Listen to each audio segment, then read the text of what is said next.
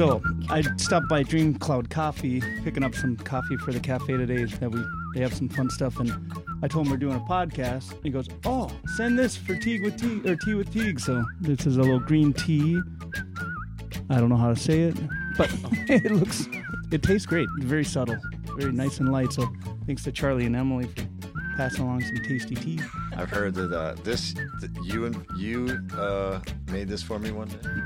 Are we live? Yeah, but It's a Americano with cardamom, and I know I have a tea reputation, but I'm drinking Americano with cardamom and maple this morning, which you made for me once. yeah. And I was just talking to some guys yesterday, and they said they refer to this as the Teague because I was having a bunch of people taste it. Now some people get it all the time, but really you deserve all the credit.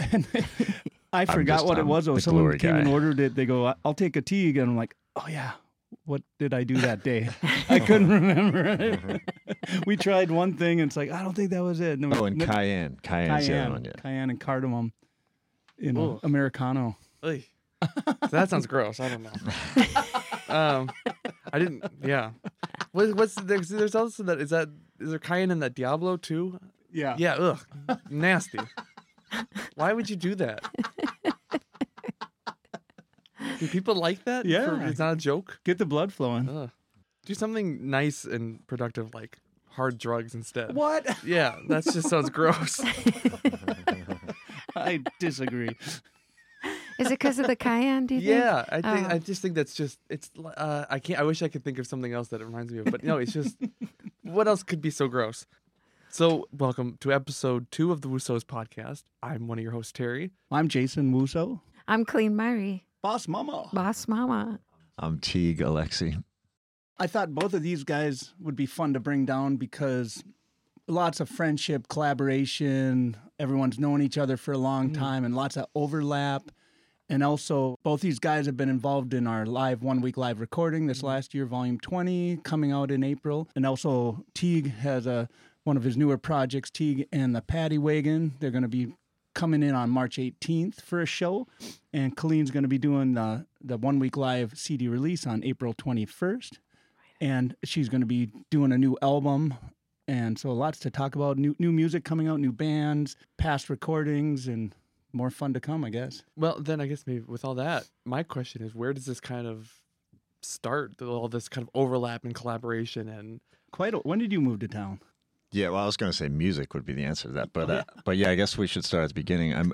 For me, anyway, I moved to Holyoke, Minnesota, in April of 2000, and I moved from South Jersey, where I grew up, and I'd been bouncing around, but I'd been playing music and starting to play in bands and such. So when I first got to Holyoke, I decided to drive to Minneapolis to play an open mic at a Cedar Cultural Center. And I met a guy named Bill Isles. And I drove all the way. Holyoke is 30 miles from Duluth and about 130 from Minneapolis. But I didn't know anything was going on in Duluth. It never occurred to me that people were playing music up here. So I drove to Minneapolis. Bill Isles was like, "You got to go check out this place called Wussow's. They have an open mic on Wednesday." So the next Wednesday, I came to Wussow's, and by the end of the night, I was the lead guitar player in No Room to Pogo. I remember that band. And I met some guys, Chad and Zach, and started playing music with them, and was just kind of off and running, playing music in Duluth from that night. Yeah. I also have a That's story fantastic. of meeting Colleen, too. Well, I think the first time I met you, Teague, was at the Highway 61 Folks Festival in Mattawa. My husband put on. And I think I met Jason, too, for the Songwriters Contest. Does that sound right? Because I think you had a Songwriters Contest right at that same time. Yep. Probably our first one for, maybe it was later. I think, what was the first year of that festival? Yeah. 2002. Okay, that's probably the first year we did the songwriters competition, I think. And I was definitely paying attention to that festival. Looked super fun too. Yeah, it was a good one. I think we ran that for about 8 years, but that's how I met Jason and Teague okay. from that trip. I remember seeing you play for the first time, and I knew you and your husband, but I'd never seen you play before that Highway 61. I don't even remember how well we we all knew each other at that point. I don't think very well, but I remember it was such a triumphant moment for you Yeah. at Highway 61. I think it was part of the songwriter Yeah. contest, but you really had like a beautiful moment on stage where it was just like really triumphant. It seemed to me like it was your first triumphant moment on stage, and I don't know if it was. It just seemed like it from what I was saying. No, it was called, the song was Green Eyes. And I haven't even played, man, that would be cool to take that one back. But yeah, Green Eyes was one of my first songs that I wrote. And so, yes, it was triumphant for me. Yes. Yep. It was inspiring to see. It was a beautiful moment. Cool. That's a cool memory. That is. Yeah. You had that Northern Train Festival too. Yeah. And that was in Holyoke, wasn't it? Yeah. Was that the name of it, Northern Train Festival? Yeah. I still have the T-shirt. All right. Cool. I do. There's a cool moment from that festival with you because I remember after one of those festivals, you played me my song, Working Man Song, but your version of it, I hadn't played that song in years, but I remember it was actually last year we had the festival at Montauk. So it was just a few of us left at the end of the night after the festival. And you pulled out a guitar and you played me your ska version of Working Man Song. And I just loved it. It was like another beautiful moment, just like tears in my eyes, I believe. But I'm emotional, so that happens a lot. But Good. But yeah, it was a great moment. I was really honored to hear you play that song so well and really brought out like the truth in that song in a way that I never had, It was fun to record it. We'll have to do it with the full band. Yeah, absolutely. We've been talking about Sparta and recording, and Colleen's going up to Sparta. Is it next week or Mid-April, actually. mid-April. That's yep. right. Yeah. And up to see Rich and Jermaine. Yeah, and you bring in the whole full Jebberhooch. I'm going to bring the Jebbers with, yep. I got Jacob and Owen from New Salty Dog and Jeff Gilbertson from the Holy Hoot Nanners.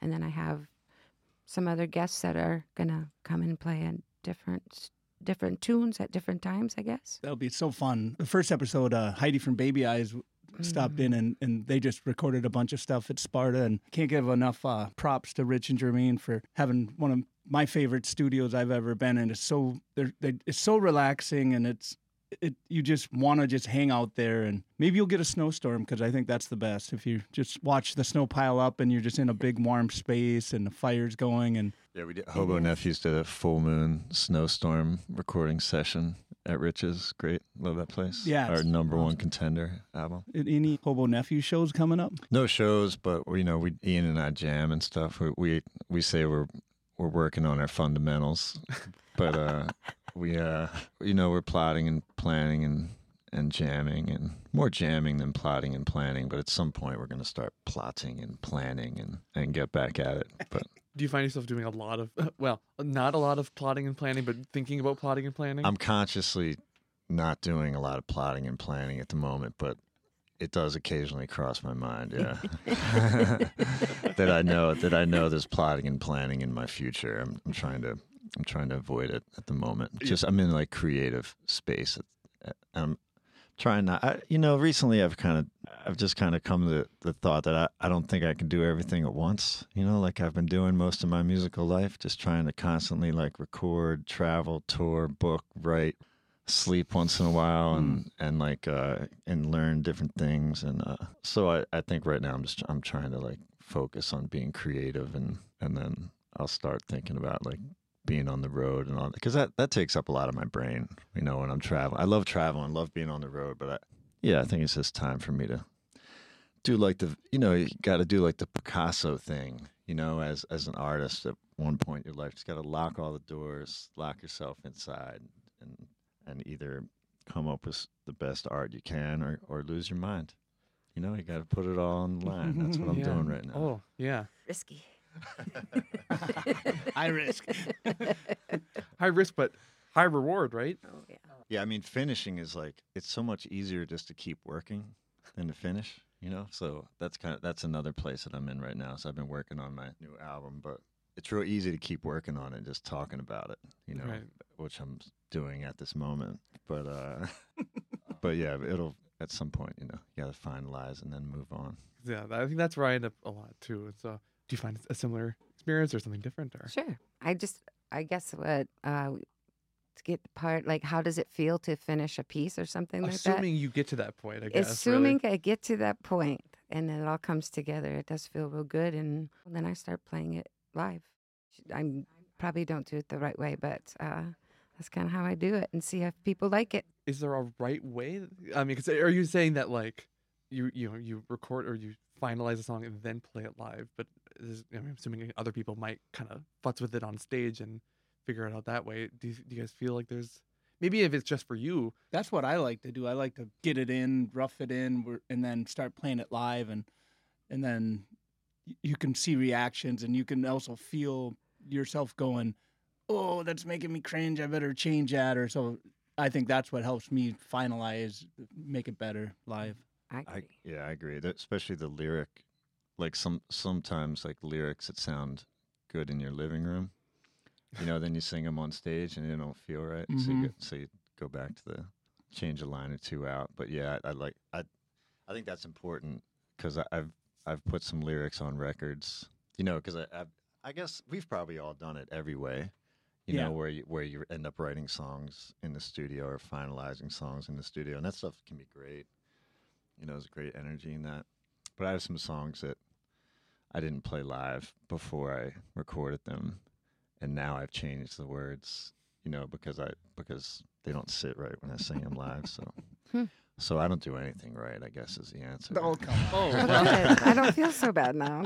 Well, I don't know. I feel like that's definitely a familiar sentiment. I understand. Also, live shows for me, it's like finding, all of a sudden you find a really cool groove in it when you're on stage. It has like a total different feeling than what you wrote. And sometimes you start something and all of a sudden it's got this other little groove to it. And I think live music kind of does that for me. All of a sudden something's just way different than how you wrote it, as far as maybe a rhythm or a lyric. Anyways, but. And you choose to. It sounds like you guys both choose to embrace the changes. Well, you definitely embrace the changes. Yeah. Do you ever? I mean, are there points though where do you find basically? Do you ever get caught up in the process? Is maybe what I'm asking. Like more where you're not even really creating. Maybe you're just. It's almost like when your tires are caught and you're just spinning in the snow. Or eventually you might get a shove and get out, but in the meantime, you're just. Good question. Yeah, that was a good question. For me, I think like I get stuck on the music part of the playing, because usually for me the music comes first before lyrics come into my head, and so I get frustrated, I guess, when the lyrics, I know what I want to say, but I can't get them on paper to make it sound right to how I was playing it, or my thoughts and my feelings I can't get on paper. That's where I get stuck. I think if I don't finish it, it dies almost always. It's like. Sometimes, but luckily, me and Vaco collaborate, so he'll have a half-done thing, I'll have a half-done thing, and sometimes when we get together, then we'll finally finish it, because we usually record our ideas and we can listen. And I think too, though, is like a lot of times I always record something or write something, and then I come back to it. If I don't finish it and it's unfinished, I almost always hate it, and then I just want to throw it away. And so it's really important for me to almost totally finish a song, or else it just is just in a pile of recordings. Yeah, just kind of power through the feelings, basically. I don't know, because you lose. I feel like I do. I don't just keep coming back to it and tinkering. I feel like it's this immediate thing, and the next day it's not. It doesn't feel the same. So like whatever I was thinking or feeling that was driving this idea, it's a different day and it's a different feeling. Writing's like what you put into it, you get out of it. Because I'm very familiar with all these feelings, and I find, and what I'm due right now, but I'm just like in record mode. But like I think once in a while it's healthy to like get into writing mode with the same passion, like because we're all like busy lives, and we'll have this idea that sounds great for 20-30 minutes, and then you go back to it the next day and you can't quite find it. But I think like I always try and once in a while just like take a few days and like really bury myself and go back through all my notebooks and my pocket notebooks and my half songs and everything, and try it. And just for that, like just like finish, just like really like work them and see if anything's there, like maybe combine a couple ideas, or because you can end up being busy with life and end up with a whole bunch of cool little half ideas. Writing takes time and energy, and you get out what you put in. So, and like with all this stuff of being a musician we're talking about, it can be easy for the writing part of it to not get enough attention. When you're booking and traveling and touring and Cooking lunch. You're waiting for your band members to text you back. You got all kinds of stuff going on.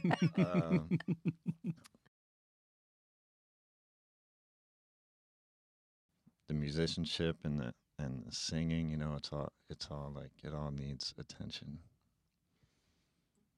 True. Yeah. How is the work life art balance kind of thing of writing does take a lot of time. So how do you actually make sure, despite everything else that's going on, that you actually have time to be creative and do the things that you want to do, despite things that you have to do and may not necessarily want to do? But yeah, so Jason, you own this cafe and work a lot here, and also do woodbine a fair bit. So well, that's why I like to block out a time, like Friday at 3:00. Vaco's popping down here, and we don't have any plans. We're just gonna keep working on a song we started the other day, and we just wrote like 3 new songs. So we'll run all the new songs and schedule rehearsals, or if we're gonna hang out with Teague, we'll plan a time to get together and work on songs. And Vaco's got a little garage with a fireplace, so if it's, we'll go out there and start a fire and jam, or if it's summer, I have a porch and we'll jam on the porch and try to do that a lot, because I think everyone does that. If you don't just plan for it, you won't do it. But also, it's the opposite of running a business, sort of. I mean, not really, but the music side and the creation side, and just when we just get together and jam we don't have to work on anything. We just block out this time to whatever happens. That's like the really good juxtapose for me running this cafe. It's more like healing. And then when we play shows, it's opposite too. It's like it's fun. You get the energy of the crowd, and it's totally an opposite thing. So even if I work an 8-hour shift in the morning, it's like something totally different, where other people maybe go home and watch TV or have other hobbies, go golfing, do whatever. That's like one of my favorite hobbies. And favorite things to do, and it's totally different. So it's energizing. It's energizing, and it's a reset, and it's not about the hours of work before that. It's the change that's what I like. And I think like with the writing thing, if you're a songwriter, like I think you always, no matter what you're doing, you always have like an ear to the street for, like, if someone says some kind of phrase that just sounds melodic to your ear, or something like, I always carry around a pocket notebook, and I'll write stuff down, and I'm a dad, so I know the years when my girls were really small, like when we were hanging out, like they were just part of my creative process, and I started writing folk tales and like rhyming fantastical stories and things like that, just because we were hanging out and reading Dr. Seuss, and it's just and things like that. So that's just like how my brain was. So I think some people are really good at that. It's just kind of like just keeping the creative process going and not having it be a personal, like such a personal thing. Like I was talking about, like, I need to go Picasso myself and lock myself away. Like I believe in that part of it too, but there's also just like kind of keeping the creative process alive, like all the time on some level. Like, I think you're pretty good at that. I mean, you'll start singing a Scott song, like, like it doesn't take much for you to bust out a Scott song at any moment of the day or night. So I write a lot of songs on the chairlift. I like to go skiing, and I go by myself for 2-3 hours, and you ski down the hill, and then on the way up, I'll be like working on this line, and I'll my notepad on my phone and record a melody, and sometimes I'll write 2 songs skiing, and then later figure out the chords. But if you have the melody and the words, and the solitude of 2 minutes up, 2 minutes down, and you just are constantly kind of just by yourself in the sun and a beautiful view, and that's. Or I just go walk downtown. It's like 2-3 mile walk, and that's a great time to do it. But yeah, when customers coming in, or people sitting at the bar, funny stories, or just stories. I mean, you get stories from working at a cafe. All kinds of people, and I can relate to that.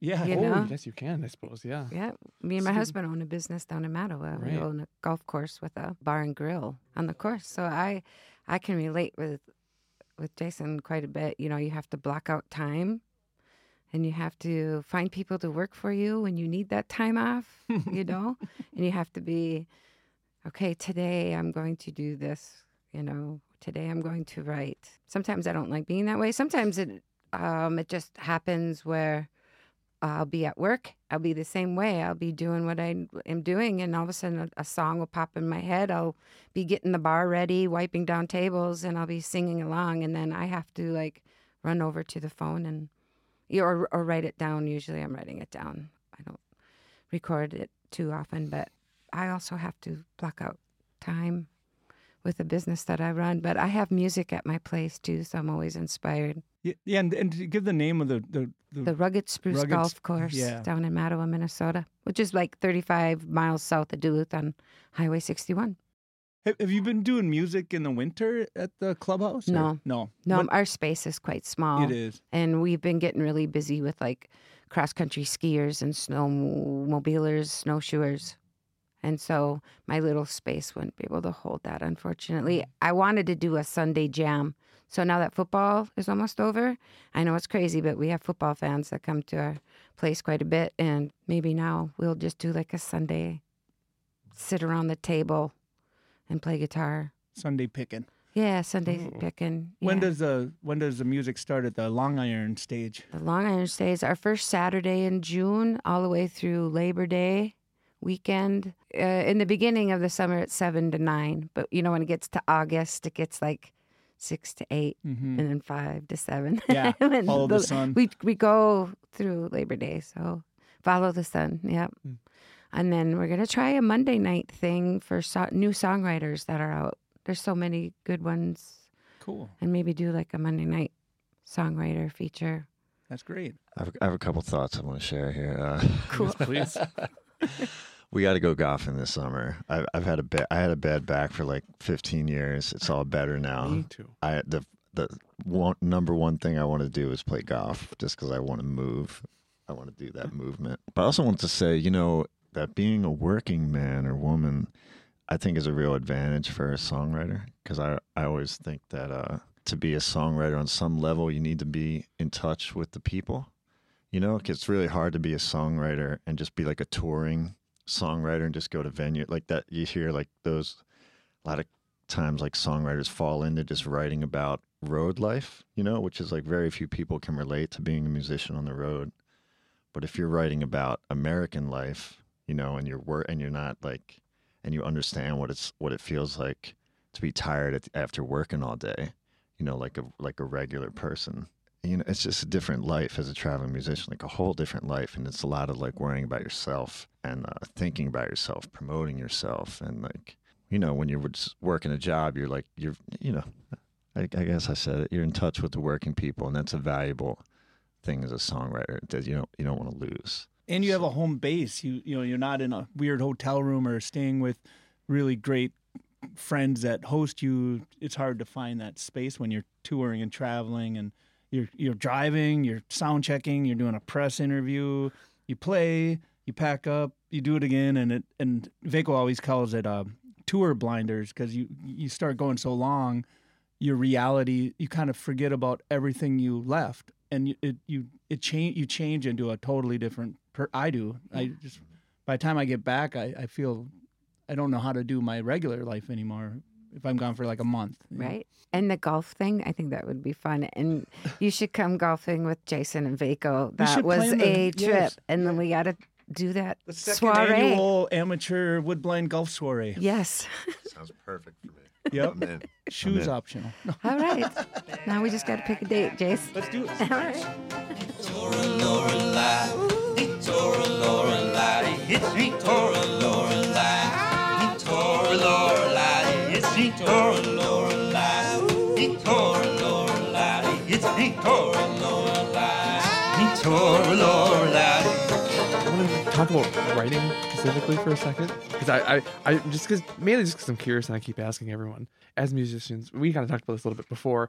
Do you guys know how to read music, or is it just something you kind of just like feel and and it sounds right. So I'll just keep doing that. I'm okay. I went to UMD Jazz for a little bit, so I can read like chord charts okay, and I'm really bad at sight reading melody lines, but if I have to learn something, I probably could, but it would be painful. And so when you're writing, you're probably not writing. You're not taking out bars. No, I'm all ear. I one of my first bands was a ska band. We had a 3-piece horn section, and one of the horn players could only read music. One of them was okay, and one of them couldn't read music at all. And so I'd write these 3-part horn sections that were sort of in my head, and then I'd sort of have to write them out. But horns are in different keys sometimes, so it was kind of a mess. But I left UMD Jazz pretty quickly and just went on tour and kind of stuck with more of the rock and roll scene of life. But it doesn't work well with my eyes and my brain. But then again, time in. I'm sure if I would have studied 8 hours a day like Jimmy Cooper and stuck at UMD Jazz for 4 years, I'd be good at it by now. I would assume, yeah, maybe. Yeah. Do you read music? No, I didn't come to music that way. I don't like to say I'm self-taught. I mean, I am self-taught, but I think that implies like that I make up my own chords and stuff like that. So I'm, like, I kind of feel the same way. Like if I was locked in a room and you said like, you can't come out until you transpose this melody. Like I kind of understand sheet music enough that I could painfully like figure some stuff out. But I learned, I learned music in a hip hop group as a teenager when most musicians were studying this stuff. I was like in the boom bap world of early hip hop with my friends, and I started playing guitar when I was 21.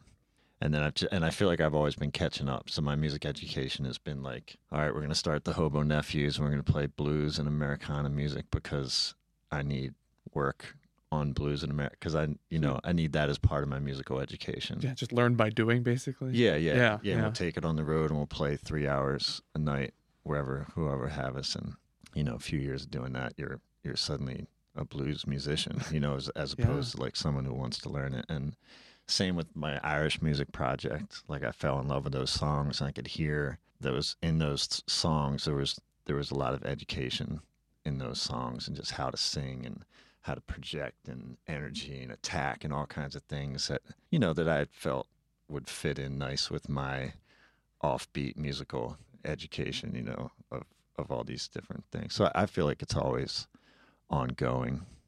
But to answer your question, no, I'm terrible at reading music. And so when you're writing and you're in that long writing process, is it similar of just kind of getting stuff down to kind of just basically to jog your memory almost? Yeah, I mean I understand chords on a guitar really well. So I guess when I write, it's a combination of just like lyrics, chord.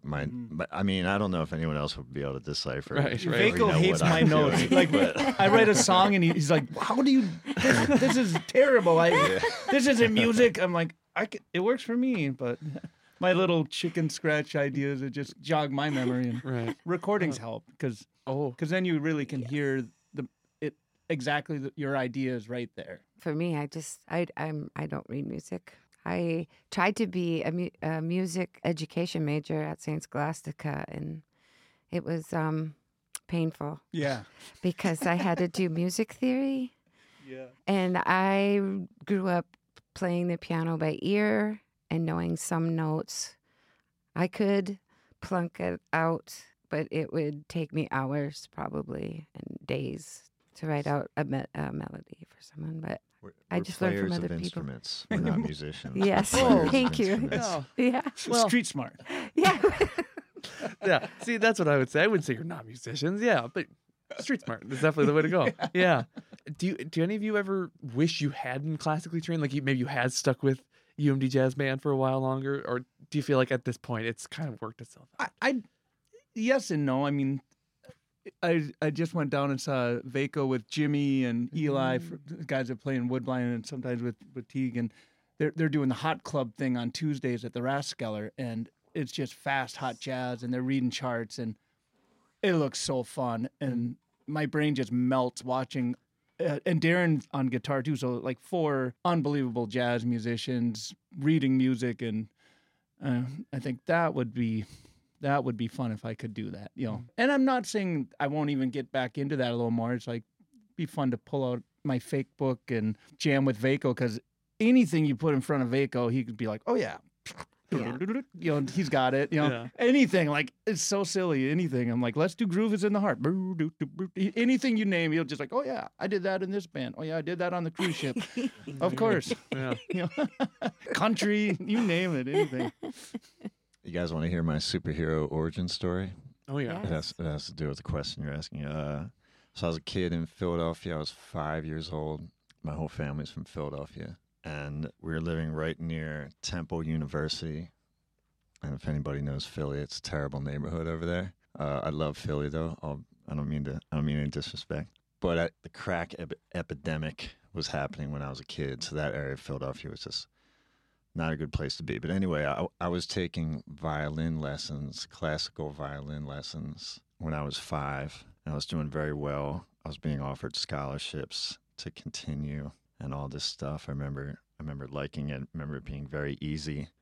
We were having. I remember I got beat up by some older kids when I was about that age, and just some like the crack thing was just coming up around us, and my mom decided to move us down to the Jersey Shore, which doesn't have anything like that.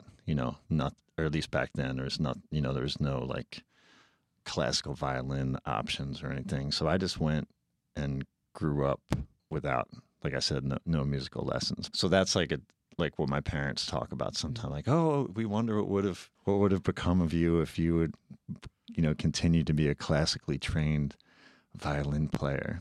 Yeah, we'll never know. Do you ever think it would be handy, or do you think it's like, well, oh, another life? I don't really think about it like that, because it's fun. It's fun to think about. Like yeah, if I had that in my back pocket, I could just pull that out. But I don't think life really works like that, because I think even like some of my musical hard-headedness as a kid maybe served me well. It's hard to say getting into hip hop and being into hip hop back then. Like everybody, I don't feel like people remember this, but when hip hop first showed up, everybody hated it. All especially adults, everybody hated it. And there was just like this small little section of kids who liked it, and a very even smaller section that tried to like make it. And I was in that little section. But I don't know, like, all the things I learned, even though I wasn't like really making music or whatever you want to say about early. I mean, we were making music, but not in like a musician kind of way or whatever. But I learned so much about how to make music like that before I became a musician, and I still make music in some of those ways. Like I just try and go back to that mindset of like, all right, we're just going to try and make something cool here. It's not about a chord or a riff or anything like that. It's just like making a cool sound and messing with that cool sound. And like, that's like how I started making music as a kid. So I would love to be a classically trained musician on the side, but I think it would have just changed everything about, my musical rebel thing I have going on. Do you have a fiddle even? Do you have a violin? I even have that same violin. Oh, wow. It's really little. It's super little. Yeah. And I gave it to my daughters, and both of them tried it, but they don't play it. They went on to guitar, so that's fine. I'm so into these guys, what they're talking about. I'm kind of like, okay, what was the question again? Do you ever wish you had classical training? There it is. Or does it just kind of like, eh? I definitely respect it, and I definitely wish I would have learned scales a little bit more, because I'm a rhythm player, and there's nothing wrong with that. I just wish I would have learned a little bit more scales on the guitar, at least, because I went to that jazz. Oh, the Hot Club? The Hot Club at the Rothskeller, and man, they just blow me away. Yeah, everyone's got to go down there Tuesday nights if you get a chance. Yeah. Like, it's 7:30. They They're smoking. They're smoking. Yeah, they're just so good, and I'm very impressed. I get a little envious, but it's how I learned, and I learned from other players. I had one guy down in Minneapolis when I first got my guitar. He makes amplifiers now, John Metz, but he just kind of showed me some finger picking and some chords, and I just kept working on it and then playing around bonfires with people, and that's kind of how I was taught. you guys all keep talking about people you were making stuff with and communities you were a part of. Do you view that as kind of like an essential part of, I don't know if being an artist necessarily, but maybe at the very least being a musician? I would say, yeah. For me, maybe it's, I'm more of an extrovert, but I like to do things in groups and projects, and it's nice to collaborate on ideas, and it's fun to play with people that are above my skill level too, and I learn a lot from it, and just get more ideas from combined efforts, I guess. I agree. And campfire jams Yeah. and just the fun of it all. And It kind of allows the creativity to kind of just flow because I guess other people are doing the same thing. Well, for me, I was like, my mom and dad always had musicians. My dad was a huge musician fan. He never played anything. My mom would sing, at church, and she was really good. But there was always musicians at our house, and that's how I was. I knew I wanted to do that. I knew I wanted to be a part of that. And that's kind of how that started for me. And I started with piano when I was like 6 years old, just by watching my auntie play, Yeah. Feel the same way? Or Yeah, I feel like I've learned, and back to the music education thing, I feel like I've learned so much from the people I've been around up here, and especially me coming from living in Jersey and California, like coming up here and seeing how the blues and Americana music was really like intrinsic in a lot of people's playing up here. That was one of the reasons why we started the Hobo Nephews and went hard into Americana and blues, because I could just see by watching people that they had grown up with like country music and bluegrass and blues, like just like really like a part of who they are and how they've probably played their guitar since day one, So I was like, I gotta get that, I gotta get that in me. So yeah, I just so many musicians up here have inspired me. It's like the blues didn't make a lot of sense to me. Like growing up on the Jersey Shore, like the blues are a different thing. Like there'll be like the blues will be like in really nice clubs, like upscale blues, like would exist. And I lived in Southern California. I would hear people play the blues. It just never resonated with me out in sunny Southern California, And then when I came here and saw like everybody really, but I mean, especially guys like Spider John and like, like that was just mind blowing to me on all kinds of levels, not just him individually, but just to hear like it's almost like hearing the blues for the first time. Like when you hear it like in a bar from a guy like that, it's like, I just remember that feeling of like this warm, feeling that I had just from like watching a real deal blues guy, Midwest blues guy for the first time. And I felt like it was the first time I knew all those old Muddy Waters records and everything, and I love that stuff, but like something about, just hearing it live and feeling it. So as like, I'm more of I'm a cartoonist, physical artist kind of thing. So I'm always isolating and going away, and that's very much what I prefer. Do you guys prefer playing live and being in that live environment, or is the recording environment, is that more of like a comfortable creative space? Balance. Yeah. Yeah. Balance is good. A little bit of both. Yeah. Yeah. Definitely. Yeah, and like because one doesn't really work without the other, at least in my mind, because like you're so much more ready for the studio after playing on stage, consistently, and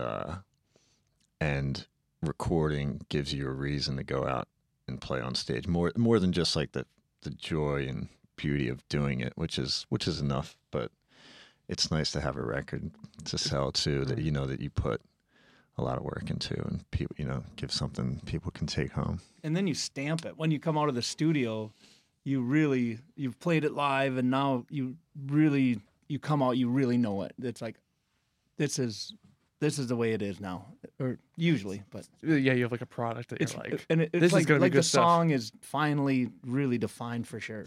Most times.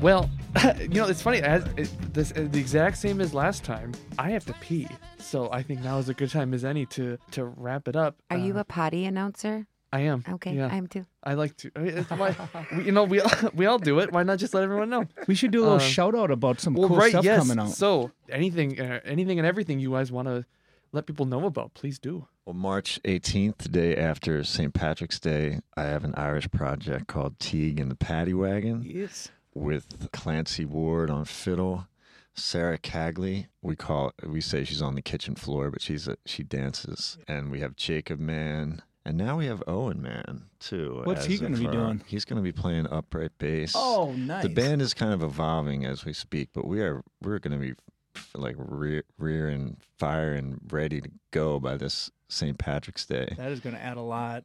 Get it all in. We got Irish music season lasts 24 hours every year, so we're going to be ready. How many shows in 24 hours this year? We got actually over a 3-day span. We're going to play Sandstone. I haven't been there yet, but I met the real nice folks who own the place. Sand I'm looking Rocks. forward to that. Yes, Sand Rocks. Right on. When are you playing there again? That's the night before St. Pat's, and then we go down to Twin Cities for a couple shows down there, including Astor Cafe, and then we'll come back here and do Wussow's on Saturday night to end it off. Fun. It's gonna be great. Good run. That is. All Irish traditionals. But yeah, it's super fun. It goes back to my grandma, my Irish heritage. My grandma used to sing all these songs. Yeah, I feel really lucky to have these guys to play these old Irish songs with. Yeah, we have a hoot.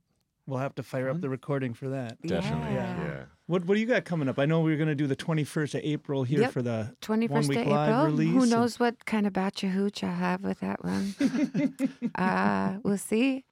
And then the recording, that's a lot of good stuff, though. that's a lot of good stuff. What's your new podcast coming Yeah, out? man. What you're working on 2 podcasts? Well, Or is that still a secret? eventually, I'll have another one called Lessons Learned. It's kind of similar to what we've been talking about today, except it's just different art stuff.